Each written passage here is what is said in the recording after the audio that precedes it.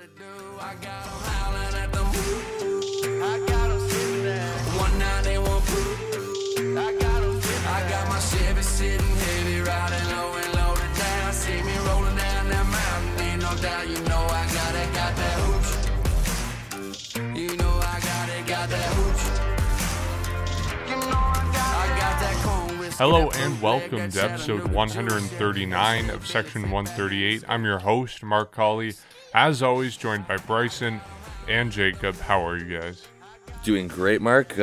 Wasn't a very good weekend for the Blue Jays themselves, but we're still here, and I'm good. But the team it was very frustrating this weekend. And as people can probably tell from your background, you're enjoying the nice weather up in, where are you again? As George Springer once said, I'm in a undisclosed location in the mountains. Yes. Jacob, how are you? Well, I'm trying to be good, but this team is really starting to get on my nerves. Like this, we're getting into the final 2 months of the season, and they are continuously losing games. But it gets better. They're going home soon, but it's been a tough weekend for them, honestly. Yeah, tell me about it. I drove to New York yesterday to see them at Citi Field, which first off, love Citi Field. Never been there before. It's a beautiful stadium. Not a beautiful game to watch, though. Blue Jays lose 5-4. Then they win 10-3 on Saturday, and they also lose 3-0 on Friday. So their good record against National League teams kind of goes out the window in this series. I think the most notable thing from this series, or the thing that's most different from the rest of the season, is the lineup shakeup. Previously, the lineup had been moving like clockwork. You could predict every single day it's going to be Semien, Bo, and Guerrero 1, 2, 3. Yes, there was some fluctuation between Springer and Hernandez, Grichuk 4, 5, 6, but 1, 2, 3, you knew what it was going to be day in and day out. And then after that shutout game on Friday, where the Blue Jays have nothing cooking at the top of the lineup, Charlie Montoyo changes things up. He goes with George Springer, finally back to the leadoff spot, a long overdue move. I think all of us agree on that. He moves Vladimir Guerrero Jr. up to the 2 spot, which I think is an interesting move. I was not a fan of it at the beginning. Obviously, it's worked out. And then Marcus Semien down to the 3 spot, followed by Bo Bichette and Teoscar Hernandez at number 5. The move worked on Saturday. The Blue Jays scored 10 runs. It didn't work to the same extent on Sunday, but the top of the lineup was still working. You had, I think, all the guys, top 5 of the lineup, had at least 1 hit. A bunch of them had 2 hits. Vladdy had a long single and a walk, if I remember correctly. So it was still working, even if the offense didn't put up the big numbers. I don't know. I'm skeptical of any miraculous lineup change. I think it's more theater than anything. And I know people were calling for changes to the lineup, and I can get behind moving Springer to number 1, but I'm not really sure it does anything. I think it's more theater, more theatrics, more just saying, look, we have to change something because people are upset, than it actually is doing something definitive to the lineup, that it's actually changing any of the results. I fully agree, but you said it worked, and it flat out did. In the first game, the top 5 was 0 for 18. They got shut out that game, didn't score any runs. However, in the second game where they won 10-3, all 10 of those runs came from the top 5 in the order. It was Springer had an RBI, Semien had 3 RBIs, Bichette 2, Hernandez 4. It worked. I mean, could it have worked with the lineup being previously the same as it was in the first game? Yeah, probably. I mean, it's the same 5 guys, just in a different order. But something had to change. I mean, considering the Blue Jays lost the series to the Red Sox and they had just been shut out by the Mets, something had to change. And as I alluded to in the beginning, you need to continue, or you need to start winning these games. And Charlie Montoyo said, okay, my guys are not doing what they need to do. We're going to shake it up, because they have the tools to win. And we saw them, at least they were in all 3 of the games, I would say. I know they didn't win 2 of the 3, but I would say that they were at least in them, meaning they have the tools to get the job done. You just have to rearrange it, and it worked.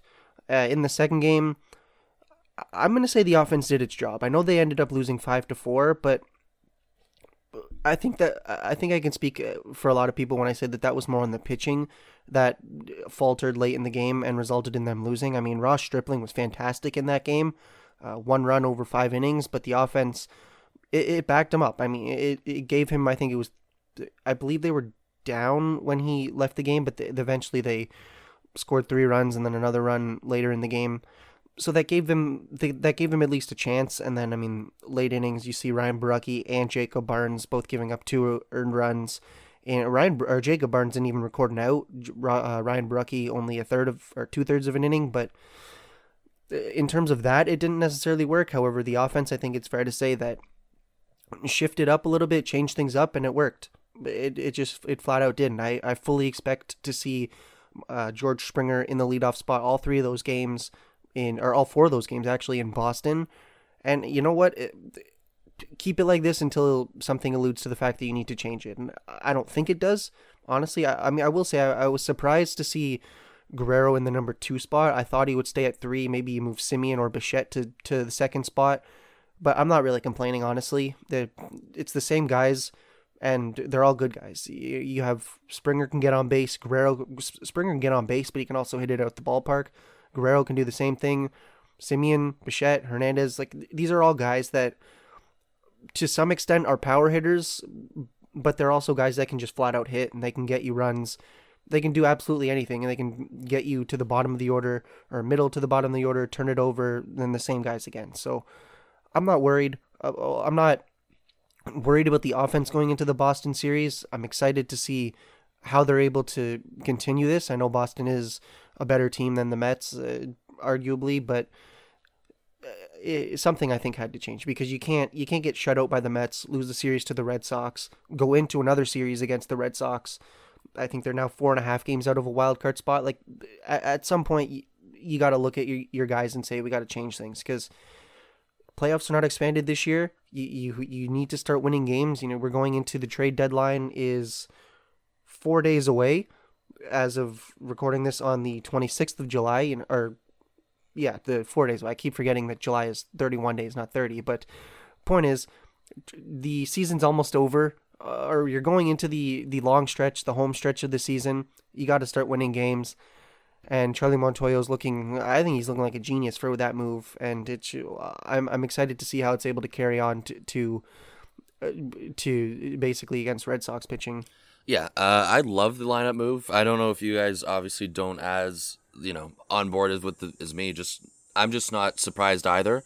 I thought George Springer leading off was long overdue, and I think that all of us know that he is most comfortable batting 1. He came here to bat 1. This goes all the way back to his, I guess, video conference back in January or whatever it was that he wanted to bat 1, but he understood given all the time that he's missed. People like Marcus Semien, Bo Bichette, Vladimir Guerrero Jr., the original starting or first 3, they were hot and they had to stay there. And for someone like Springer, for the time being when he came back, hitting cleanup was pretty much the only option for the start. And Semien slowly started cooling off. Not a lot. He's still playing really well. Obviously, he hit that 3-run home run in the series. But what I'm trying to say is his numbers dipped a little bit to the point where Charlie Montoyo was comfortable making the move. And I think that game on Friday night was very. It was a disappointing one. It's a 3-0 loss. Even Steven Matson, his return to New York, his return to Citi Field, gives up 2 runs in the first inning. That's okay, a little bit shaky, but however, he ends his start off very good. He goes, I think it was about six innings of allowing 2 earned runs. And all of a sudden, the Jays can't get anything going offensively. Only 3 hits that game as well. It's not like they had base runners. They had nothing that game. And they have a little bit of a spark. We spoke about the game on Saturday as well. They come out, they put up 10 runs, and they win 10-3. And that was obviously a much better outcome. That was an outcome where a lineup change paid off, and I think we're going to see that. But yeah, going back to the Vladimir Guerrero Jr. at second, I think I was also surprised as well, but I personally really liked the move because at first when I saw it, I definitely got a little bit confused, but you can understand why that happened. And we were also talking earlier on the season too, if George Springer eventually takes over the leadoff spot, would someone like Bo Bichette also possibly move down? Because then if George and then maybe Marcus Semien hit second, either way, George Springer hitting leadoff opened up a lot of possibilities and pretty much shuffled the entire deck. So that's pretty much what happened with that. 1 through 4, it's a lot different now, but I just really enjoy the fact that George Springer gets to bat leadoff, and you have Marcus Semien also hitting third, or hitting cleanup, who's been a power hitter this year. It's really good balance for the lineup, and I like the change, and I think it was necessary for the last 160 games going on. So that's why I personally enjoy it, and I mean, we'll see what happens as well. You have Teoscar Hernandez batting 5th, and I think that keeps the lineup pretty much complete as well. It's a very deep lineup, and the only problem now is this team still isn't getting over the hump. They're still not winning series, and they're 4 games back of the wildcard, the second wildcard spot, like you mentioned, Jacob. But, it's just, at this point, they're hovering above 500 still. We're at July 26th, like you also mentioned. The trade deadline is coming up. When are they going to get over the hump, and when are they going to get closer to that playoff spot, that second wildcard spot? And who knows how long it's going to take. It's just something that's kind of frustrating a little bit fans, because we don't know if this team is really legit, if they're not. It's just, I don't understand, what the heck's going on. They're inconsistent for sure, but honestly, yes, they need help. We know that. Hopefully by Friday, they return back to Rogers Center. Maybe they have a different team by then. Maybe they go out and make some moves, and I think we are expecting moves. It just, to the extent we don't know exactly what's going to happen. We know that the Jays have had scouts recently at I think it was the Cubs and D-backs game. That's always interesting, because we know that the Cubs are going to be pretty much one of the biggest sellers in the league, aside from a couple other teams. So there's a lot of options from the Cubs, but after the deadline, heading into August and September, I know it's almost been like we've been a broken record all year, but it's true. They got to do better than this, and that's why it's frustrating if they're legit or not. You lose 2 out of 3 to the Mets, who arguably you're just as good as the Mets. The Mets aren't that good. They're not. When you look at their lineup, it's not a very scary lineup, other than a few guys like Pete Alonso, Francisco Lindor, even though Francisco Lindor is currently injured. It's just, it's disappointing because of that, and now that the Jays lose 2 out of 3, you got to go to Boston for 4 games, 4 tough games. It's going to be a tough series at Fenway for 4 games. So you hope that they can maybe split it at the worst case scenario. I'm not expecting them to sweep Boston. That would obviously be great and huge for the division, but you're expecting the Jays to take at least 2 games from them. And I hope that they can do that, and that can kind of build their momentum as they come back home. But either way, a disappointing series for sure this weekend at Citi Field. Yeah, the name Pete Alonso now gives me PTSD from this series. 3 home runs in this series. You're looking at a mirror image of him, so. Yeah, I love him. He's awesome. He's a lot of fun to watch. We all saw his celebration after the home run on Sunday, and seeing the fans react to him. It's great. And by the way, like New York Mets fans, I may have been cheering against them, but they were great. It's not like going to Boston, you get made fun of if the Blue Jays lose. I didn't hear a word from them that was negative. People were complimenting the new blue jerseys, talking about Guerrero and all that great stuff. So they were great. But yeah, Pete Alonso, PTSD from now on. But yeah, the Mets aren't that great. Like, you look at where they are right now, if the Blue Jays were playing in the NL East, we would be having an entirely different conversation about how good they are. Like, the Mets are, 3 games ahead of the Blue Jays? Like, they have 4 more wins, and yet everyone's talking about them as this great team because they're in first place in the NL East. But it's only because the NL East is the worst division in baseball, besides maybe the NL Central. Like, you look at the depth of the American League East, the depth of other divisions like the NL West, compared to how bad the NL East is, it's just ridiculous. And it makes me jealous for them, because the Blue Jays are in 4th place. Maybe they're back up to 3rd place over the Yankees. I don't know. But 4th place in the American League East, when they would be a couple games behind 1st place in the NL East. It's frustrating, to say the least. But yeah, I don't know what this team is. Like you said, Bryson, they're so inconsistent that it's impossible to nail down how good they are, what they're going to do at the deadline. Like, even going back to 2014, the 2014 team went on, I think it was an 11-game win streak near the start of the season. The 2015 team went on, I think, 2 11-games win streaks, one after the deadline, one earlier in the season.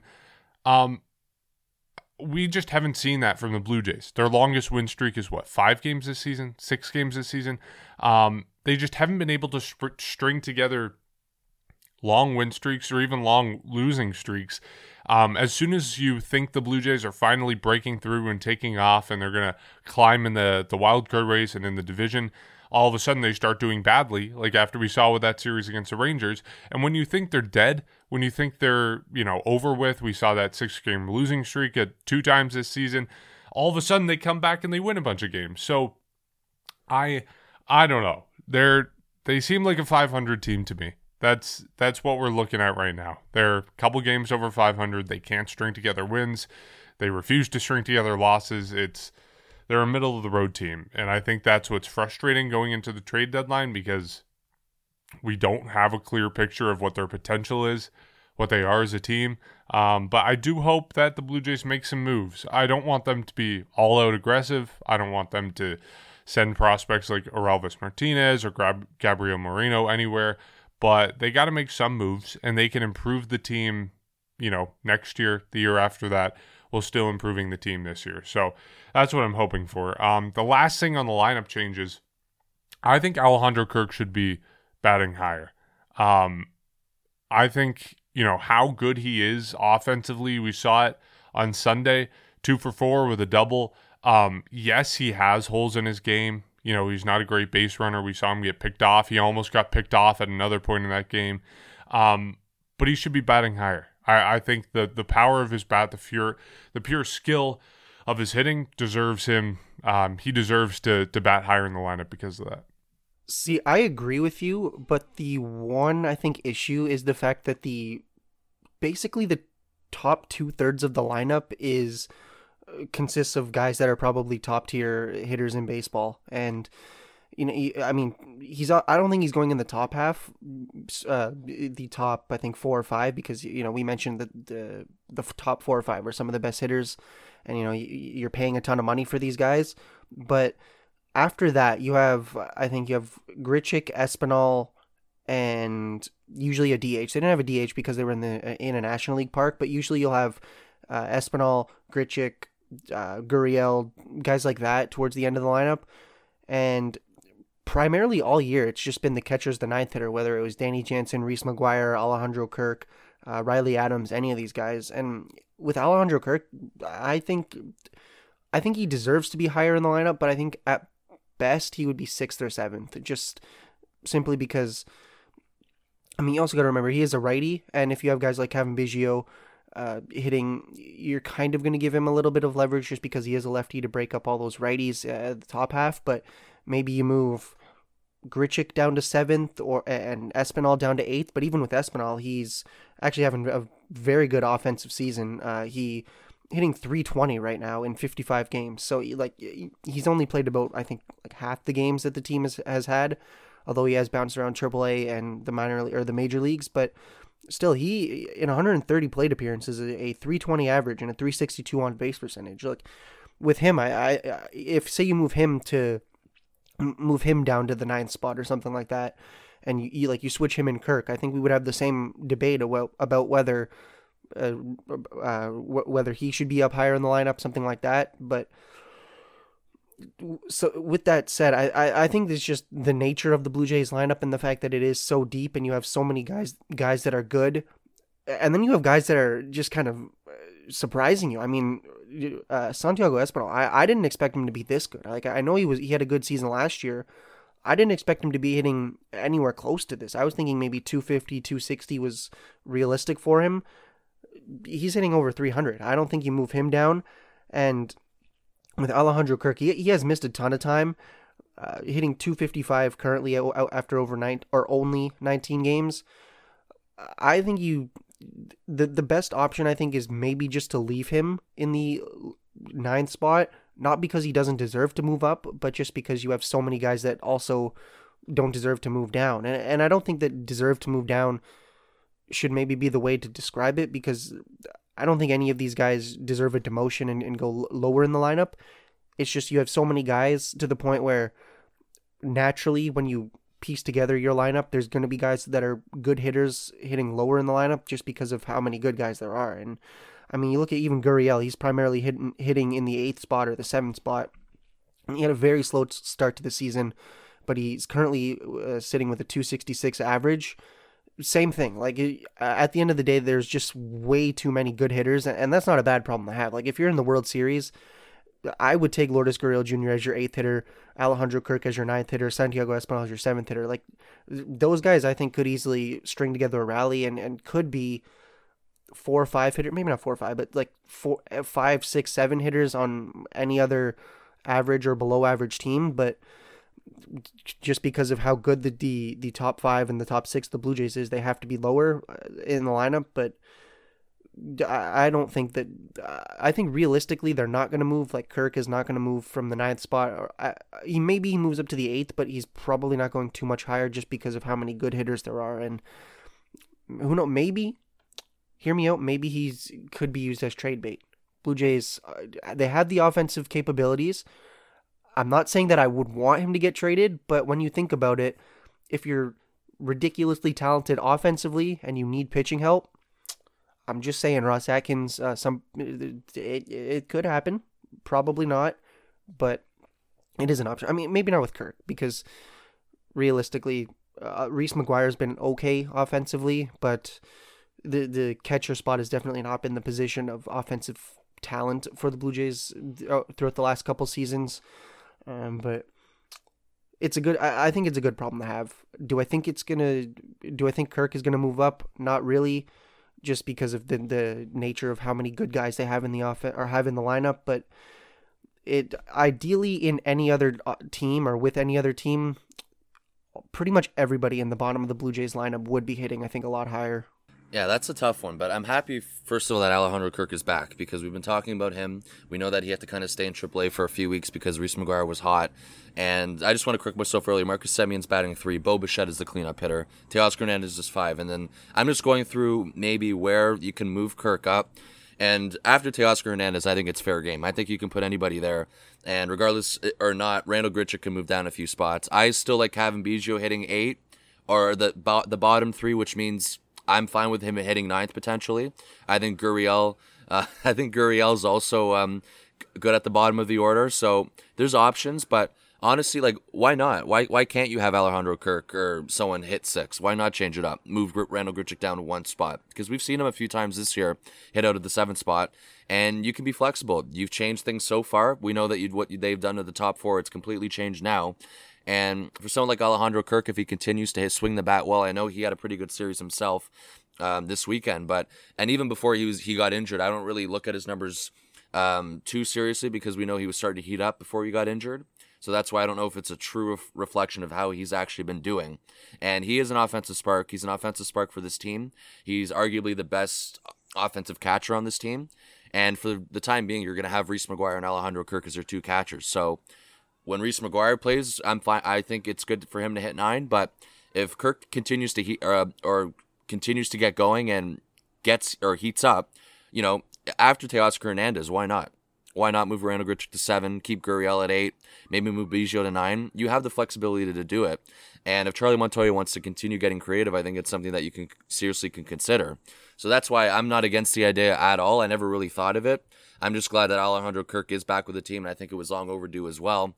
He just kind of got caught in the middle of Reese McGuire's hot streak, and Reese McGuire himself right now is also cooling down. So it'll be interesting to see how they handle that when Danny Jansen gets back. I don't know when Danny Jansen's going to get back, but based on what Charlie Montoya said, it's not good. He's going to be out for probably a little bit longer than he was the previous IL stint, and he pulled, I think it was the exact same hamstring. So it's not good at all for, I guess, the future of Danny Jansen this season. Hopefully we see him back, though, maybe middle to the end of August, but again, we do not know the timetable. But Alejandro Kirk hitting 6 is something that we can definitely, 6 is something I can definitely get behind, and I think that's really the only place I see him hitting due to the other 5 ahead of him.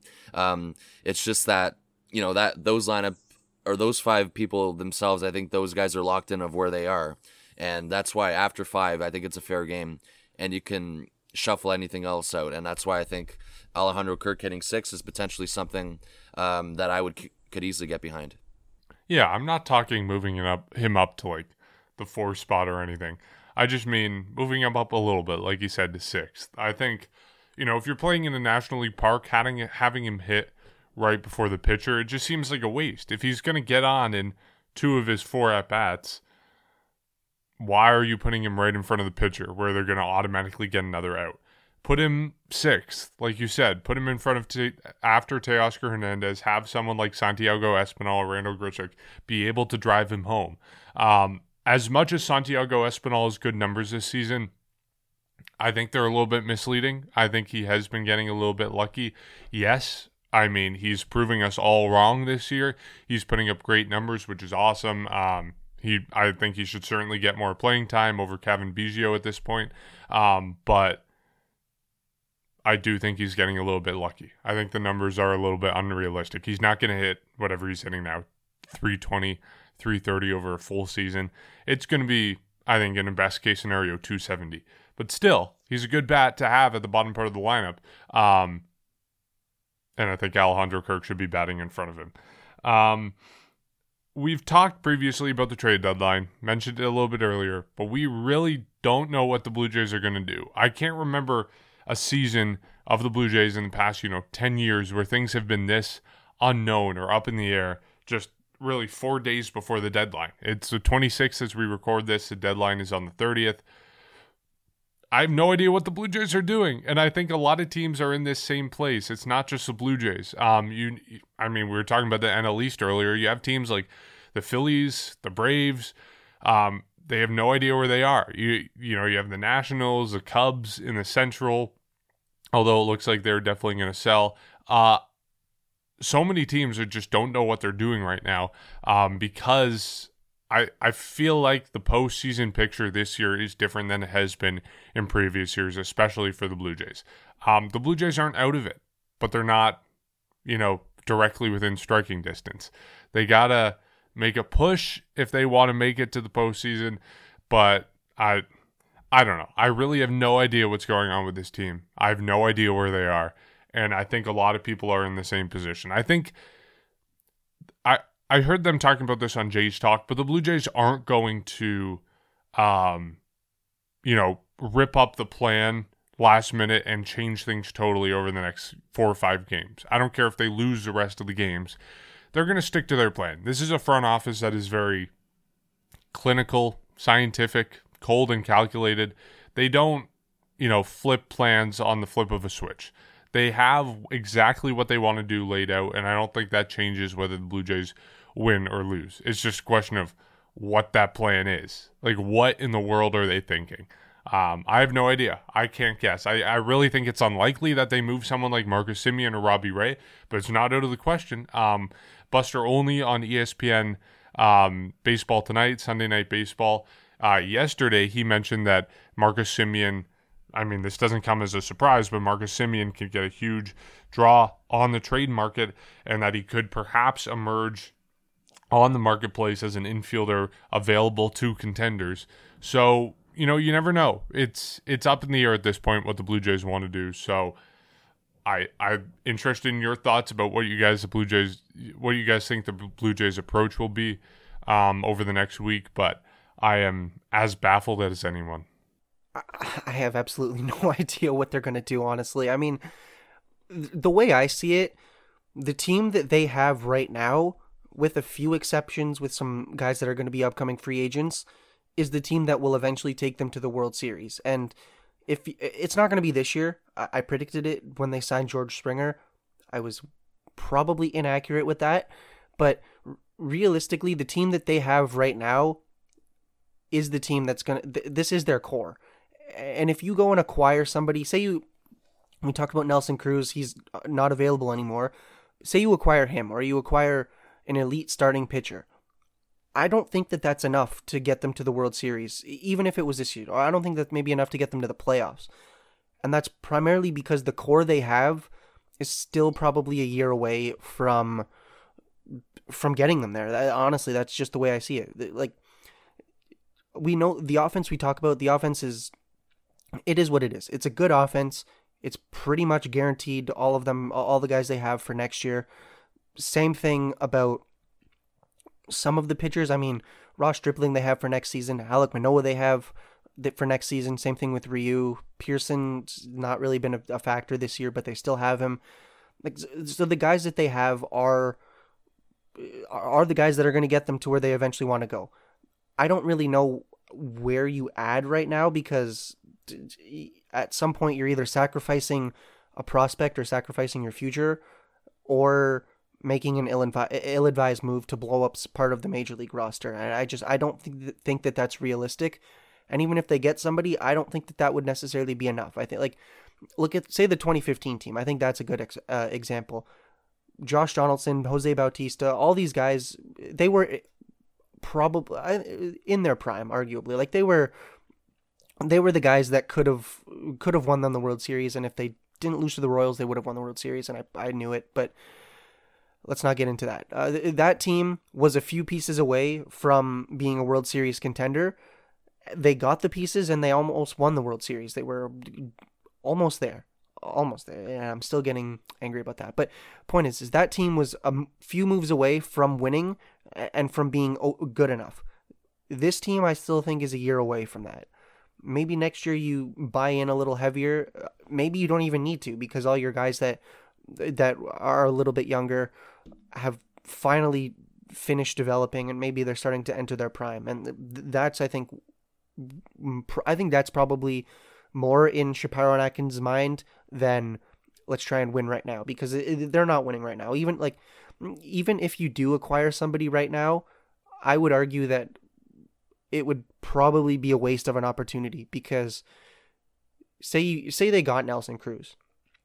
Yeah, it would be cool to have him, but you have him for half a season and then that's it. Like, they really don't go anywhere far with him this season. So that's why I think the trade deadline right now is just so difficult to predict, because honestly, anything could happen. The Blue Jays could blindside us and make a blockbuster move. I don't think that's realistic, but it could, in theory, happen. And then you also got to remember, like, they've made some moves, I think, going into the trade deadline. They acquired plenty of relievers, and to a degree it's worked, sort of. I mean, Jacob Barnes has kind of not necessarily been the guy. I mean, he's had a few good outings, but he's been okay. And you look at Adam Simber, like the moves have been okay. I mean, realistically, like, how many more do you think they would make, and how many do you think they would target to a specific area? Because maybe you acquire a starter, maybe you acquire a reliever. I don't really think that a position player is realistic unless you get rid of one. Like, say you get rid of Marcus Semien, then there's, in theory, a hole that you need to fill, unless you want to put Santiago Espinal or move guys around. But the point is I have no idea what they're going to do. I don't think that they're honestly going to do much. I think maybe the moves they made were it, unless there's a deadline deal that's sent into the league 15 minutes or 10 minutes before the deadline at, I think it's 3 p.m. Eastern, so maybe they try to get something done, but I don't think that there's going to be many moves, because at the end of the day, you have to ask yourself, is this team a piece away from going on a run? And I don't really think that it is, because like, even when they lose, it's not because it's one thing. Like, yes, the bullpen has been atrocious at times. Starting pitching has been pretty good, I would say. It's had its moments, but it's been pretty good.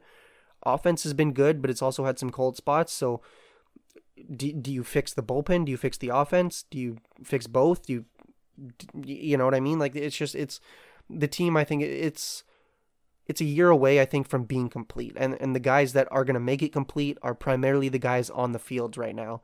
Maybe you acquire somebody that can slightly help you, and then hope that that team is able to take you to the playoffs, but it's not going to be.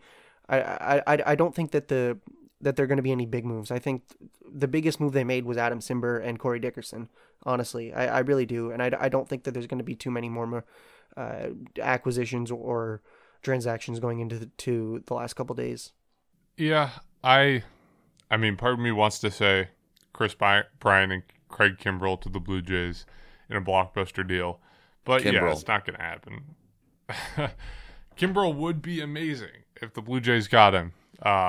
He's a Hall of Fame caliber guy, the career he's put together, and could not complain about that. But I don't think it would turn the Blue Jays around. I don't think it would be enough. But to your point, Jacob, like, I honestly think this team is a lot better than their record. They've lost so many one-run games. Their run differential is so much higher than so many other teams. I think if you make that one electrifying move, that Troy Tulowitzki acquisition, that David Price acquisition, you could push this team into win now mode. Not so much that you actually have to win now and that you're selling off prospects and stuff like that, but that the energy is there, that the team has a sense of urgency, that they're going to go on a win streak. I think it could happen. It's just a question of whether it's worth it. That entirely depends on what the market is, what the Blue Jays' approach is going to be. I don't know. We're going to see in 4 days. It's going to be a fun time, and I think a lot of teams, like I said, are waiting until July 30th to see how the dominoes fall.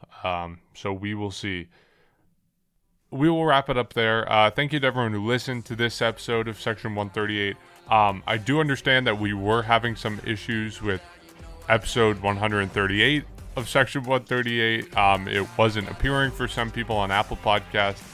So hopefully, if you're listening to this, of course, all those issues will have been sorted out. But we're hoping we don't encounter that again. If it does, we will deal with it when it happens. But until then, if you are listening to this podcast, you can rate and review our podcast on Apple Podcasts. You can support our podcast on Patreon, patreon.com/section138pod. You can follow us on Instagram and Twitter @section138pod.